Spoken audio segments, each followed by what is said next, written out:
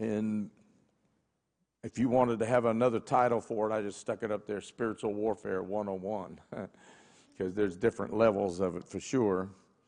I was reminded yesterday of a cartoon I had come across several years ago, one time when I was teaching on deliverance ministry, casting out demons and things like that. And so I thought I'd put that up there tonight, and it says it's from our church, we've been called up for active duty. Can you imagine that? In most churches, they would think that means, we got to put out the bulletins or we got to do the, but that's not what we're talking about. We're talking about spiritual warfare. We're talking about spiritual authority, really. And just a short recap of what we've talked about already. And that is that spiritual warfare boils down to a simple issue of authority. The word authority, as the Bible has it, it comes from a Greek word. It just means the right to use power. I want you to stop and think about that for a minute. The right to use it. There's people who use power when they don't have the right. Think of someone who commits a crime. They use a weapon or they use their strength or whatever against a person, but they do it illegally. This is the right to use it, the right to take action, to issue commands, and to respond in obedience. We've talked about how when Adam was created, Lucifer, who is now known as Satan, before Adam was created, Lucifer was the highest ranking angel and he had great eminence, great power, great authority. And God created him with a keen intellect and incredible authority and position near the throne of God. I have a whole lesson in my Bible prophecy series on the origin of Satan. Because if you understand where he came from, then you understand why he's upset and where he wants to go and his whole plan through the ages. He has a plan through the ages. God has a plan through the ages. And his heart was lifted up with pride, and he desired to be worshiped as God had been. And we talked about Isaiah chapter 14, verse 12 through 15. So Satan rebels against God, and he was cast out of his heavenly position of authority. And he took with him, the Bible, as we know from the Bible tells us, a third of the angels. Ezekiel 28, Isaiah 14, Revelation 12 talks about them. And so he assigned those angels positions of authority. He established his own government, okay, and in the kingdom of darkness. And so he came out of a place of authority. He has angels that follow him who are in authority in heaven. And so now he's just set up his kingdom of darkness and done the very same thing. And so after this turmoil, God created Adam and Eve. We know that story. But he gave Adam and Eve, he gave Adam in the beginning, and Eve by the taking of Adam's rib and creating her, he gave them dominion over the earth that Lucifer once had. In Genesis 1:26 it says, "Then God said, let us make man in our image and our likeness, and let them rule over the fish of the sea, the birds of the air, over the livestock, over all the earth." I want you to notice that, over all the earth, and over all the creatures that move on the ground. Yes?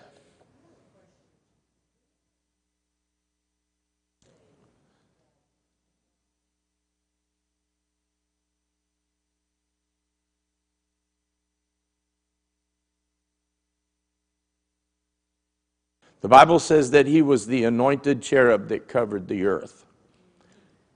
The word there is ruled the earth. In other words, he covered, he ruled, he had authority over. And he was the anointed cherub or cherubim that covered, and he lost that authority.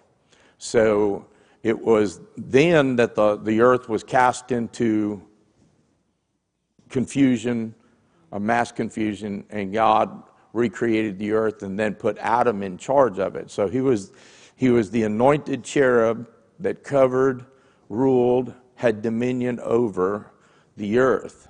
And so he lost that. And so then God says, let's create man in our image. And we're not an angelic being, but let's create something different, totally unique. and let's create them in our image. And then he gave him authority. Notice he breaks it down, but then he says, over all the earth. And so we know what happened. Satan comes and deceives the woman, but Adam sinned. Why? What's the difference there? I mean, I know most of you already know that, but the Bible specifically speaks about the fact that the woman was deceived, but Adam was not. Adam willfully sinned. And that's why the Bible says that through the first Adam, sin entered into the world, and by the second Adam, speaking of Christ, that sin was done away with. And so Eve was deceived. God gave the word to Adam, right? Then Eve was created, and Adam gave the word to Eve. So Satan comes to Eve and says, has God said? And she repeats what Adam has told her. But she was deceived into believing, and it says they looked and saw that the fruit was pleasing to the eye, and they both took of the fruit. But he willfully sinned because God gave him the word. He said, of everything in this garden you have the right to. The one thing you cannot touch is the fruit of that tree right there. And he did it anyway. That was willful sin. And so therefore, that's why we go back to, we say the original sin came about not by Eve's sin. She sinned, but she was deceived in what the serpent said. The serpent didn't come to Adam, came to the woman. Adam knew what God had said, and he relinquished that right. And so that's why that's why Christ came, and that's why in Matthew 28:18, now all of a sudden it went from being hot to cold. Justin, I see everybody getting cold, so you might want to bump it up a degree. It's at that time of year where there's you're right in the middle. It's just like miserable. I had the fans on, but that wasn't working, so anyway. But look what it says. And Jesus came to the disciples, spoke to them, saying, all authority has been given to me in heaven and on earth. Okay? Why did he say that? Did Jesus ever lose authority in heaven? No. His point was, now all authority has been given to me in heaven and on the earth. Right? And so from that moment, the struggle for authority and power on the earth began to take place. Because Jesus said, all authority has been given to me. He's speaking to the disciples. He's speaking to those before he goes into heaven, right? Right? I mean, there was 500 people saw him go up into heaven. And he tells them, he said, all authority has been given to me. Now go into all the world. In my name, do these things. In other words, as representatives of me on earth, go and do these things. Neil? That's why Satan came to Jesus in the desert and challenged his authority in heaven and on earth. Satan said, bow down to me and I'll give you the kingdom of the world. Take over the authority of the earth. Throw yourself off the cliff. And the angels will come down and save you. He's trying to take away the authority, challenge the authority of Christ in heaven. Right. So that right there shows that Satan tried to come to get authority in the second Adam. Right. Satan literally had the right, technically, when he said, if you'll bow before me, I'll give you all the riches of all these kingdoms. You know, I hear preachers say, well, he was a liar. He couldn't do that. Well, he was a liar. He wouldn't do that. That's a different thing. But he could have, because now all authority was under him, because Adam had relinquished it, right? So, but Jesus knew that his purpose was to take back that authority, and then he was going to transfer that authority to his church here on earth. And so while this is what spiritual authority is all about, this is what spiritual warfare is all, and this is the basis of authority in spiritual warfare. Look at 1 John chapter 3, verse 8. For this purpose was the Son of God manifested, that he might destroy the works of the devil. For this purpose was he manifested. For this purpose did he come. This is why he came, to destroy the works of the devil. So Jesus Christ came into the world to do two things, if I could, well, more than two, but let's, in this arena, in this topic, we're going to talk about this. He came to defeat the devil and the powers of darkness, and he came to destroy the works of the devil, okay? So he's going to the source. He's going to defeat Satan and all of his minions, and then he wants to destroy the very works of the devil. And he completed both of those at the cross of Calvary and in his resurrection. He conquered the grave. He conquered death. He conquered Satan. He conquered Satan. He conquered all of those things at his death and his resurrection. Okay, so he came to defeat the devil, and he came to destroy the devil's works. Now, here's the thing. Here's what we need to understand. And I know some of you, this is not new, but we need to be reminded of this a lot of times. The task of the church is not to defeat Satan, because he's already defeated.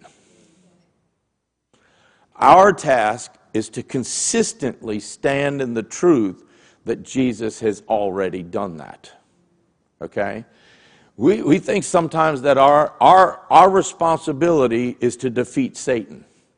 He's already a defeated foe. He's already got a losing record, and it's not going to be changed, okay? So we need to realize that our job is to consistently stand on that truth. Satan, you are defeated. What does the devil do all the time? What does his minions do to us when he comes against us? What does he do? He tries to tell us we're defeated, right? He tells you you're a loser. You know, what are you going on for? What are you trying? Why are you continuing on? You're defeated. You'll never be anything. That's a person who's defeated, trying to convince you that you're defeated. Okay? Our job is to consistently stand on this fact that Jesus has already defeated Satan. And if he's already defeated, then what is our job? Jesus said, go in my name as representatives of me. We are to carry out the commission of the church. Matthew 10, verse 7 and 8. What does it say? As you go, preach, saying, the kingdom of heaven is at hand. Heal the sick, cleanse the lepers, raise the dead, and cast out demons. What you have freely received, freely give. That's what Jesus told his disciples. So Jesus, having already defeated Satan, he sits now at the right hand of the Father on a throne in heaven, and he's interceding for you and for me. He's interceding on behalf of his church. He's saying, I'm giving them a command. I've given them the authority to go in my name, to represent me in the earth. And now I'm praying, he's praying for us that we'll go and do it. He's interceding for us. We usually see him interceding when we're in trouble. How about let's think about it in a little bit different way? I mean, yes, we know that we can go to him whenever there's a problem or whatever, and we can call on him, and he's right there, and yeah, he's interceding for us. But it's not just interceding when we're facing a problem, okay? He's interceding for the church to be the church. All right? That's what it's all about. And so what did he do? He said, I'm going away, and I'm going to send the Holy Spirit, And when he comes, he's going to teach you and guide you and direct you in all these things that I have taught you. And he will bring back to remembrance the things that you have been taught. And he will quicken you. He'll alert you when there's a situation that you're right there, somebody, somewhere. Wasn't it you last week talked about turn around and going back and picking up somebody or what? Yeah. I mean, and Tracy had just talked about that a couple of weeks. I mean, God, the Holy Spirit is here, and Jesus is interceding for us to be the church. So we need to understand that he was all this through the cross and the resurrection, and all of that was brought to completion here on the earth for his church. So here's the deal.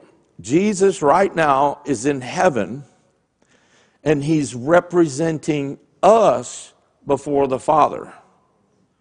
We are here on earth representing him on earth. Sound like a good deal? Right? That's the job of the church. That's the mission of the church. We represent him, okay? So I want to focus on two different words here, and it deals with the subject of victorious living. Now, let's just be honest up front. Every one of us has had a day that was less than victorious. Can we be honest? All right, thank you. Because if not, we're going to take you outside and stone you because you're lying, I mean, in the church house. I mean, But so many times we say things, Lord, give me victory over this. Give me victory over this. And what we don't realize is that in Christ we are already victorious. Okay? And so we need to remember that the weapons of our warfare, they're not natural weapons. So why do we listen to natural arguments in our mind? Because we don't work by natural means, and whether you want it or not, you're going to have daily confrontations that are spiritual contests. They're spiritually contesting. That you're going to have spirits that are contesting you. The kingdom of darkness is going to contest you. Here's the thing. I've had people tell me, said, the devil don't ever bother me. And I said, because you don't ever bother him. The only ones who get attacked are the people on the front lines. So somebody said, well, put me on the back lines. For sometimes, yeah. Rotate. Someone take my place. Tag. Yeah, tag team wrestling sometimes, like, Lord, where are you, Jesus? And but here's the thing. We need to realize that though the weapons of our warfare are not natural, Jesus has clearly empowered us, and he has taught us, and he has demonstrated to us all that he did on earth. Okay? He taught us to love our enemies, to pray for those who persecute us. He taught us to use prayers of repentance and the modeling of righteousness to destroy the works of the devil. We are not to contend with flesh and blood. We all get angry with somebody sometime, because they just irritate you. Years and years ago, I know a guy wrote a song, wasn't a good one, but it was called Sandpaper People, because they just rub you wrong. It's like there's just some people like that. They're just like a prickly cactus, and no matter what you do, it seems like you can't get away from them. But sometimes, if you open and pray about it, you'll find out that God's using them to do something in your own life. But we don't contend with flesh and blood, but we need to understand that our contention is against spiritual principalities and powers that control the lives of men and women in this worldly system. So when you're having a conflict with somebody at work, or conflict with family member, or conflict with somebody else, many times, I'm not going to say every time, just because people are people, okay? And they get bent out of shape, or they've had a bad day or whatever. We've all done that. But there are times that there's a spirit that's behind that individual. There's something there. And you know it. It's like you can't put your finger on it, but you know there's something going on. And that's when you back up and start praying and say, God, give me wisdom and understanding. You know, this morning I was praying with the guys that were here, and I was saying, Lord, give me not just knowledge, but give me wisdom, because knowledge and wisdom give you understanding. See, I know smart people that are stupid. They may have degrees on the wall, but they don't know to get out of the rain. And then I can show you a man who never finished the 3rd grade, and he's the wisest guy on the block. I mean, he's smart. I mean, he's full of wisdom. But knowledge and wisdom in the spiritual realm give us understanding. And that's what I want. I want understanding. I said, Lord, I don't understand. How many times have you prayed that? Lord, I don't understand. So I pray every morning. I say, God, give me wisdom and understanding. Ephesians talks about it in that first chapter, talks about, it said, give me the spirit of wisdom and revelation knowledge. To me, that's understanding. That's what I want to know. So what we need to realize is that when those things are happening, and all of a sudden it feels like all of hell is coming against you, guess what? It probably is. And you're in a spiritual battle. And you're not going to fix that with mind over matter, or go get you a latte and just sip on that and think that's going to make it go away. No, that ain't going to happen. It's going to take some standing up, taking a stand, and you can do it in the name of Jesus, okay? For the present time, there are 2 powerful forces at work in the terrestrial arena. And then what I mean is here on earth. There is the power of God and there is the power of Satan. Okay? Those 2 powers are at work. I tell people all the time, there's 3 choices. There's 3 powers at work in this world. 3 in your life. 1 is God, 1 is the devil, and you have a choice. It's true. God will not force you to do anything. The devil will try to force you. But you have the deciding vote. But in this world, there are 2 powers at work. There is the power of God, the kingdom of God, and there is the power of Satan, the kingdom of darkness. And we need to understand, we are in this world, but we are not of this world. Isn't that what the Bible says? But we're in it. And so we need to recognize that. So here's what we need to know, is that Jesus knows all things, and Jesus has all authority. He's already told us that. The Bible says, in Him, all things are created, and all things are held together. In Him. He created this world, everything about this world.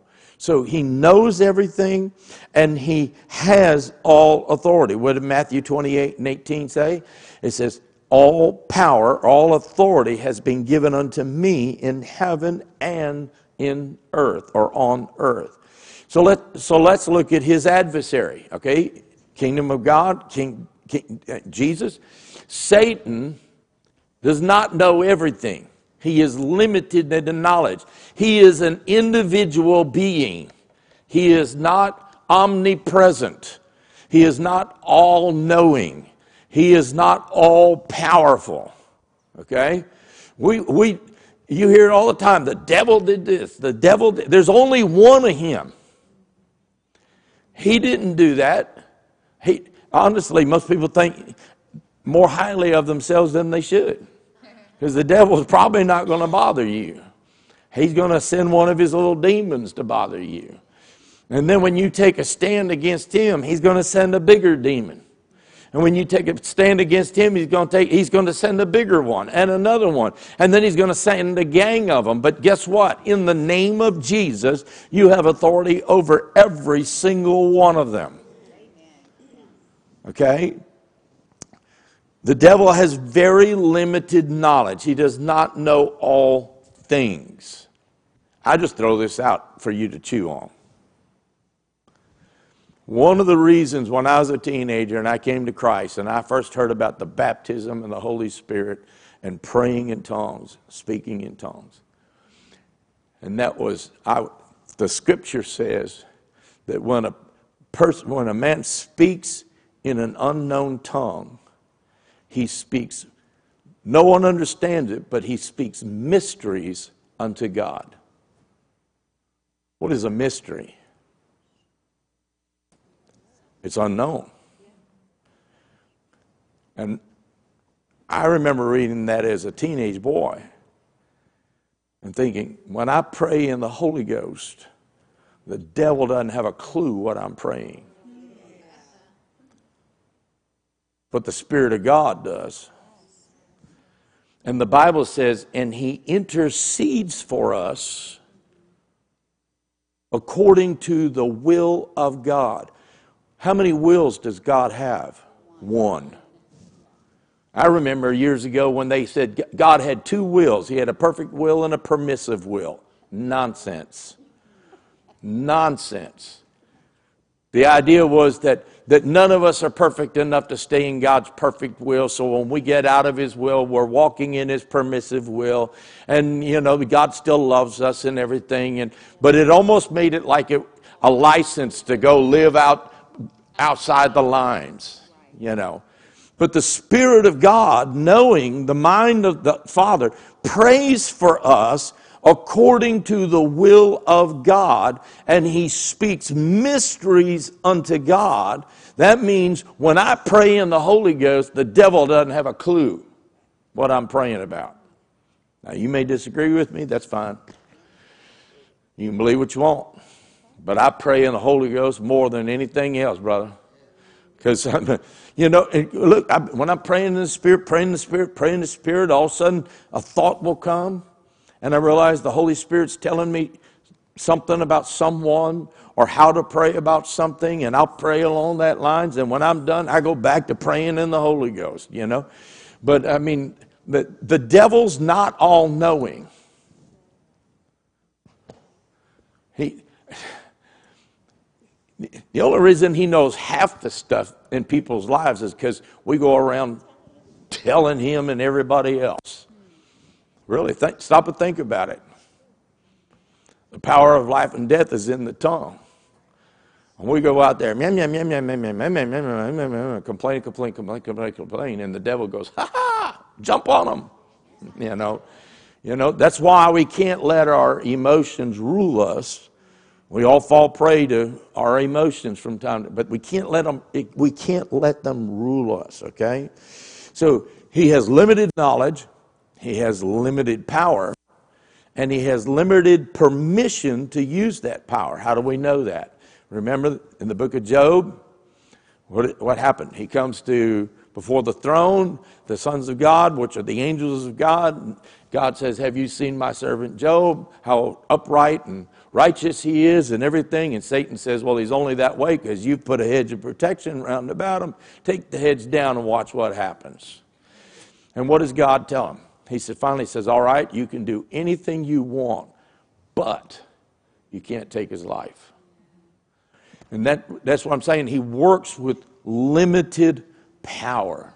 You could go over to the book of Revelation, and I'm not going to get into that doctrine of predestination and stuff like that, but the Bible tells us that there are going to be two witnesses the first 3.5 years of the tribulation period. And it says that the people hate them because they're prophesying against them and they're speaking against them the things of God towards the world. And it says, and people people will try to kill them. And anyone who tries to kill them, they will die instead. Yeah. That tells me that Satan operates in limited power, limited authority, and he has a limited amount of permission as to what he can do in our lives or come against us. Now think about this. He's limited because we, in the name of Jesus, can rebuke him and stand against him.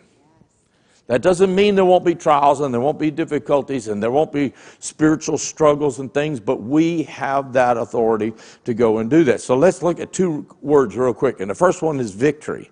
The word victory means win, triumph, conquest, or success. Okay?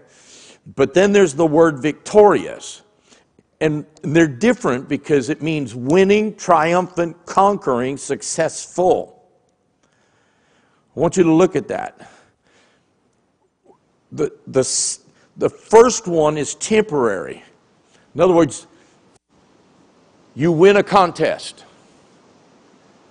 That's temporary. Right?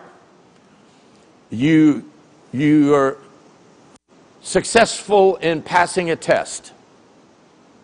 Congratulations, but it's temporary. You won a victory in something. Let's say you did a 5K race and you won. Congratulations, but it's temporary. Victorious is perpetual because it's winning, not just win. It's triumphant, not just a triumph. It's conquering, not just a conquest. It's successful, not just success. You see what I'm saying? So the difference is, I hear a lot of times people say, well, we need to walk in victory. No, you need to walk victoriously. There's a difference. I know somebody might think that you're just stretching words, but it really is true. Let's look at this real quick. The church victorious, okay? Collectively, believers form the church on earth and in heaven. Jesus said this in Matthew 16 and 18. He said, and I tell you that you are Peter, and on this rock I will build my church, and the gates of hell will not prevail against it. Peter had just made his great testimony in faith by, remember, Jesus asked him, he said, who do men say that I am? And some say you're John the Baptist, some say you're Elijah, some say you're one of the other prophets. And he says, but who do you say that I am? And Peter stands up and says, you are the Christ, the Son of the living God. Remember, a couple of weeks ago, we talked about the word, the Christ was a title. It meant the anointed one. Okay? He said, you are the Christ, the anointed one. Christ wasn't his last name. He was Jesus the Christ. Okay? So he says, so he makes this declaration. And so now Jesus says that he's going to build his church on such a confession that the gates of hell would not prevail against it. Jesus never said he was going to build the church on Peter. Look, you got to take it in the context. He says, you are the Christ. He said, you are the Christ, the Son of God. You are the anointed one. He said, and I tell you, Peter, that on this rock, what was the rock? Not Peter, that truth that Peter spoke, that he was the Christ. He said, upon this truth I will build my church, that I am the anointed one, the Christ, the overcomer, the victorious one. I'm going to build my church on that truth. That's what he's saying, okay? And so now he says, and that truth, the gates of hell will not be able to prevail against it. And the word gates there means the authorities of hell, because in those days, the one in the cities and towns, the authority of that town, the mayor, the king, the prince, or whoever of that town or that city, his place of judgment was at the gates of the city. And so he's saying the gates of hell will not be able to prevail against this. He said, in other words, the authorities of hell will not be able to prevail against this truth, that I am the Christ, and I will build my church based on that truth. That's what he's saying. So the authority, I always used to picture that the church was behind a fort, with walls, and that the devil's there with battering rams trying to break it down. Listen, it's just the opposite. The devil is trying to hold the church out of his territory. But God has said, go in my name, and when you go, do these things in my name. Be ambassadors of me, and make that declaration that I am the Christ, okay? So oftentimes this verse is just totally misquoted and misapplied. And Jesus is saying here, he says, there's not enough power even in hell itself to prevent you, any Christian, from completing the task that I've called you to do. How powerful is that? So that's the church victorious, right? Well, the church is triumphant because the Apostle Paul said, what in Romans 8:17, we are more than conquerors through him who loved us. He didn't say we are conquerors. He said we are more than conquerors. The more than is a phrase that means like this. Here's what it means. It means like an occupation army that's enforcing the terms of the surrender. In other words, we didn't even fight the battle. We just came in to enforce the terms of the surrender. How about that? Yeah, that's an awesome thing. That's what he's saying. He's saying we are more than conquerors. We didn't fight the battle. I remember hearing a Bible teacher one time, and he told me, he said, in class, he said, here's the difference. He said, you take a heavyweight boxer and put him in the ring. Back then they used to go 15 rounds. Now I think they only go, 12? Something like that. But back then it was 15 rounds. He said these two heavyweight brutes get in there and they go full 15 rounds. They're beating each other to a pulp, whatever. And at the end, one of them is declared the victor, the conqueror, right? And they hold up his hand and declare him the winner. And he's got the belt and says, I won! We all seen Rocky, right? Adrian, I won! He said, he may be the conqueror, but who's the more than conqueror? His wife, because she gets the check. And she didn't even get in the ring.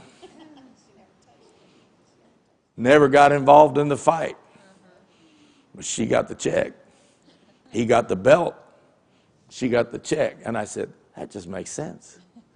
Jesus got in the ring. He did the fight, if you could even call it that. Right? We are more than conquerors. We are the ones that God has put here to enforce the terms of the occupation of the surrender.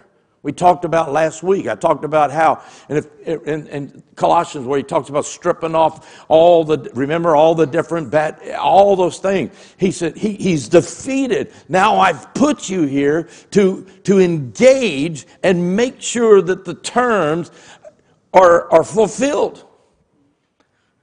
We didn't have to fight the fight. We're just here to do it. If you go back and read history after World War II, after they signed, General MacArthur and them, and they all signed the peace treaty there with Japan and ended World War II. For years afterwards, the American Army, there were those who came who never fired a rifle, but they were stationed there all throughout the Pacific to enforce the terms of the surrender. They were more than conquerors. They didn't have to fight the fight. They just enforced it. We're not fighting a war. Our very presence executes Christ's authority here on the earth. The psalmist says it this way in Psalms 149, verse 6 through 9. Let the praise of God be in their mouths and the double-edged sword in their hands, to inflict vengeance on the nations and punishment on the peoples. Now look at verse 8 here. It says, to bind their kings with fetters, and their nobles with shackles of iron, to carry out the sentence written against them. This is the glory of all his saints. Praise the Lord. What did we just read? He said, He's saying with the two-edged sword in our hand. What's the two-edged sword? The Word of God. The authority of God that's been given to us, right? He says to bind their kings with fetters, their nobles with shackles of iron. What are kings and nobles? They're the higher ups in government, right? He says to carry out the sentence written against them.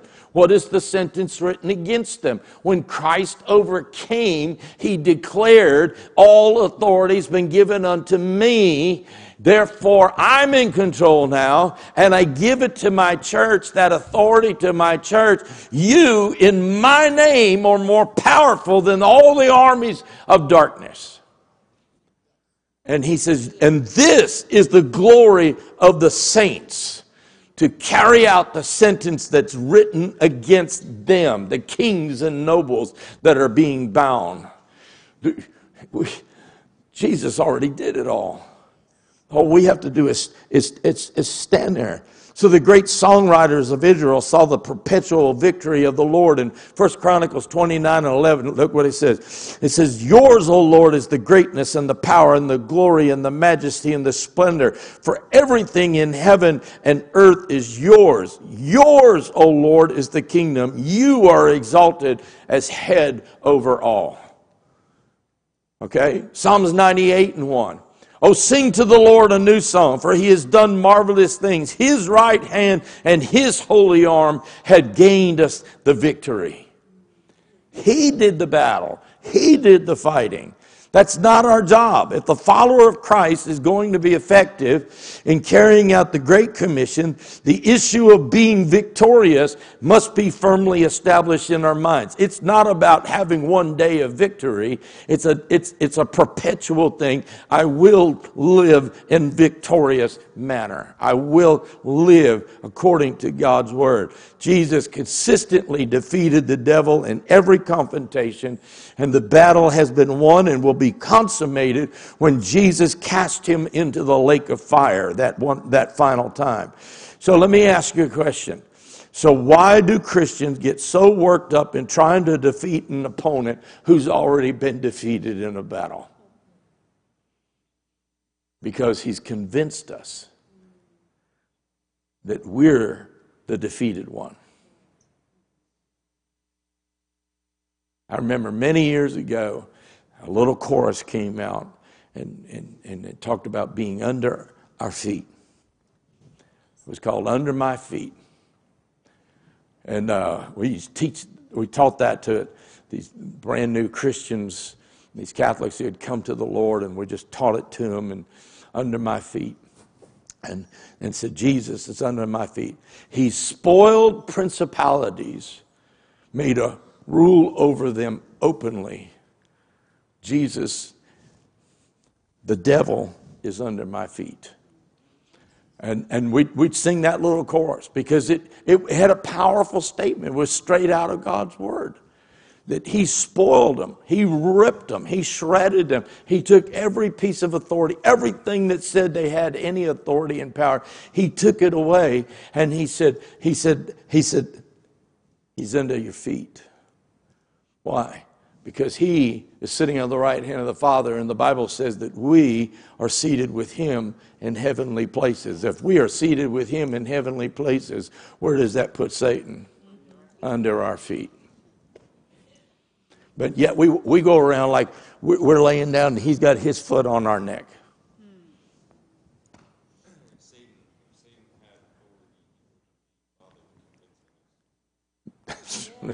That's right. He said if Satan had authority, he wouldn't be bothered with trying to convince us. Yep. He makes an occasional good play, but he can't win the game. When Jesus said it was finished, John 19:30, he meant it was finished. It was done. I heard someone say this, and I wrote it down. It's got a kind of a sports analogy to it, but he says, I've run up such a... In other words, it's as though Jesus has said to the church, Okay, I've run up such a lead in this game that Satan can't win. Even if he makes a touchdown every hour on the hour until I come back, he still can't win. So he said, you know what they do in the game? Let's just take a football game. Like one team gets 40, 50 points ahead. There's no way for the other team to get in. What do? They take out the first string and put in the second and third string, don't they? That's kind of like what Jesus is, don't take it wrong, but Jesus is kind of like saying, I've run up the score so high, y'all got this. And you say, you mean we're second class? No. He fought the whole battle. In fact, when the Bible says when Jesus comes back again, and it says, and he comes back with all of his saints. I've heard preachers preach this, and it's just not biblical.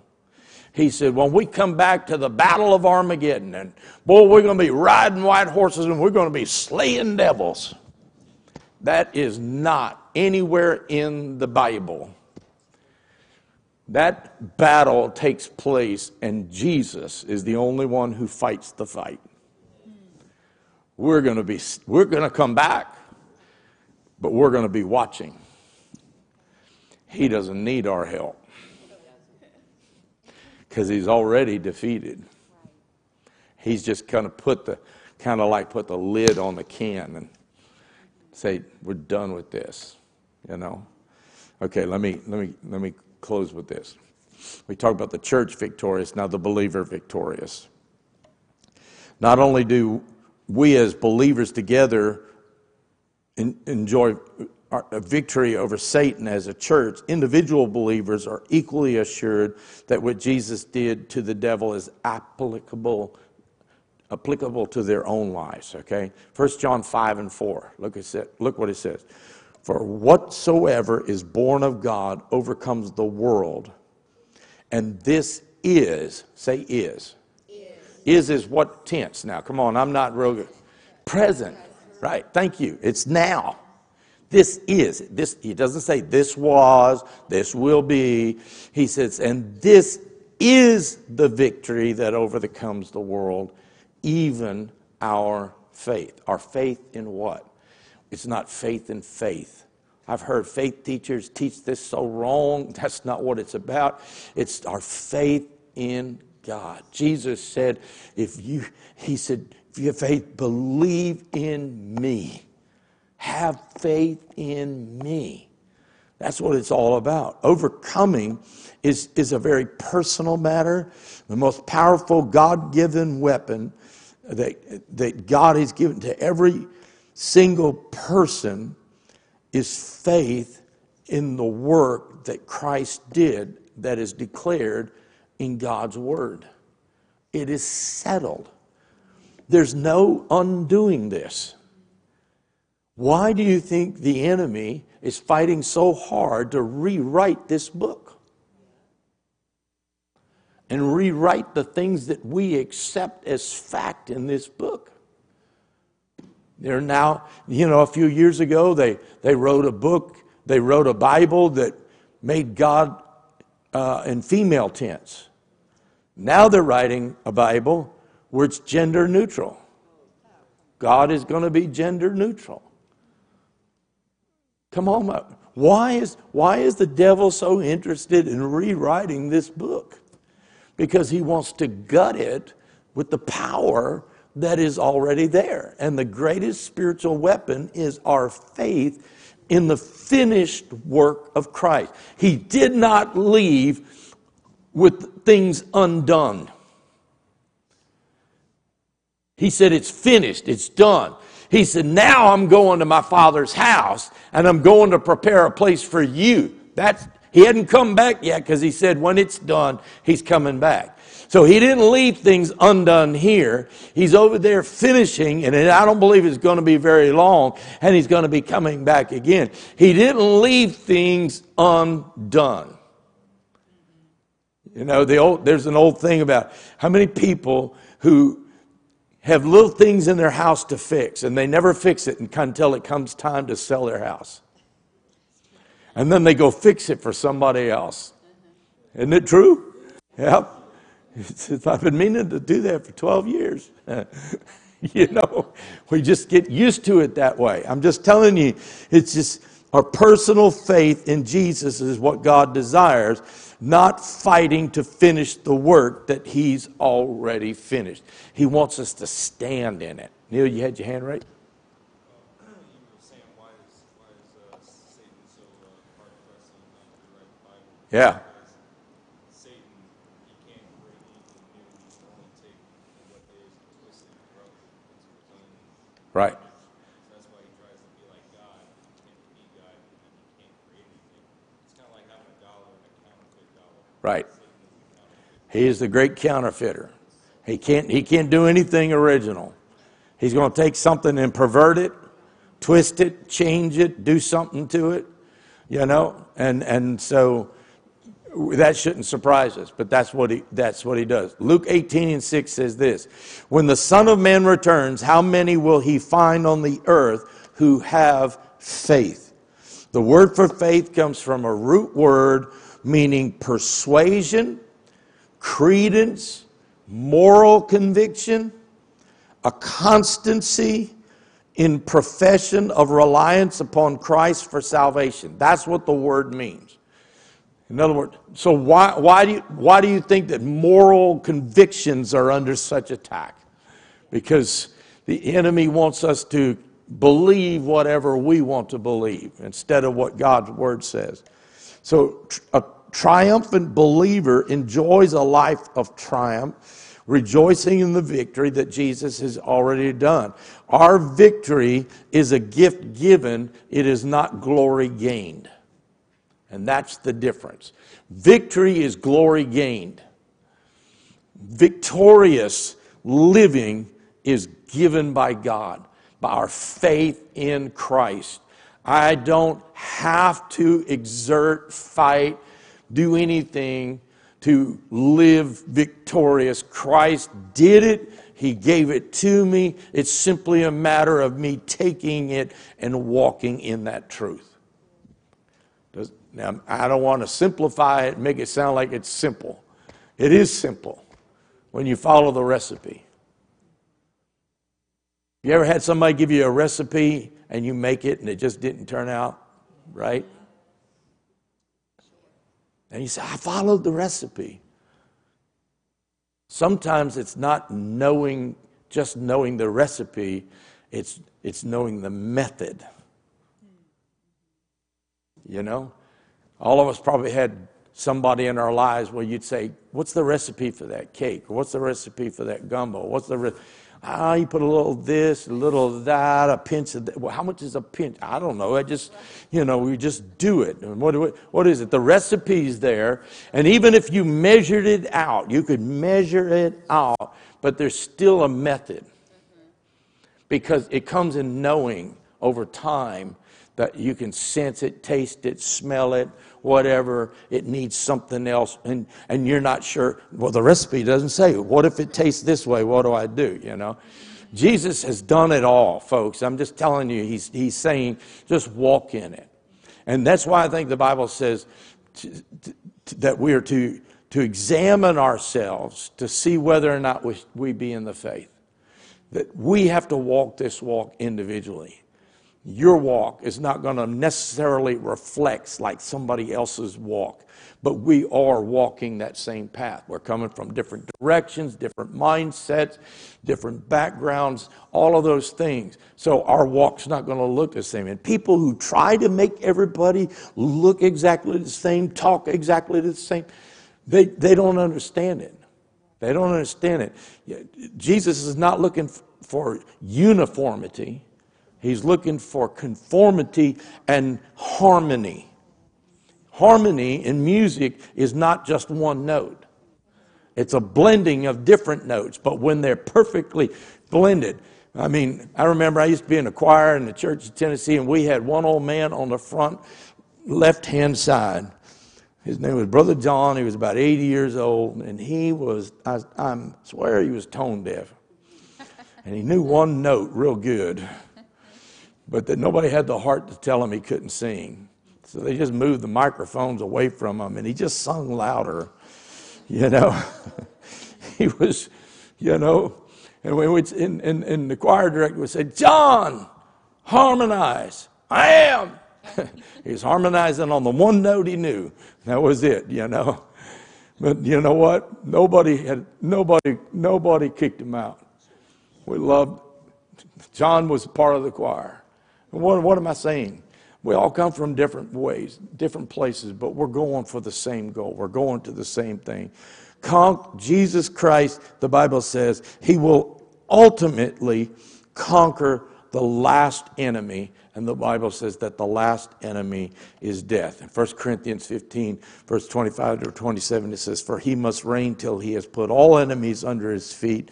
The last enemy that shall be destroyed is death, for he has put all things under his feet. 2 Corinthians 5 and 8 says to be absent from the bodies, to be present with the Lord. And when Satan holds the prospect of death over us as a threat, that you have to laugh. Think about this now. Because the Bible says to be absent from the bodies, to be present with Jesus. When he said, I'll kill you, I'm going home. Glory to God, I mean, I'm being a little simplistic about that, but, we understand that.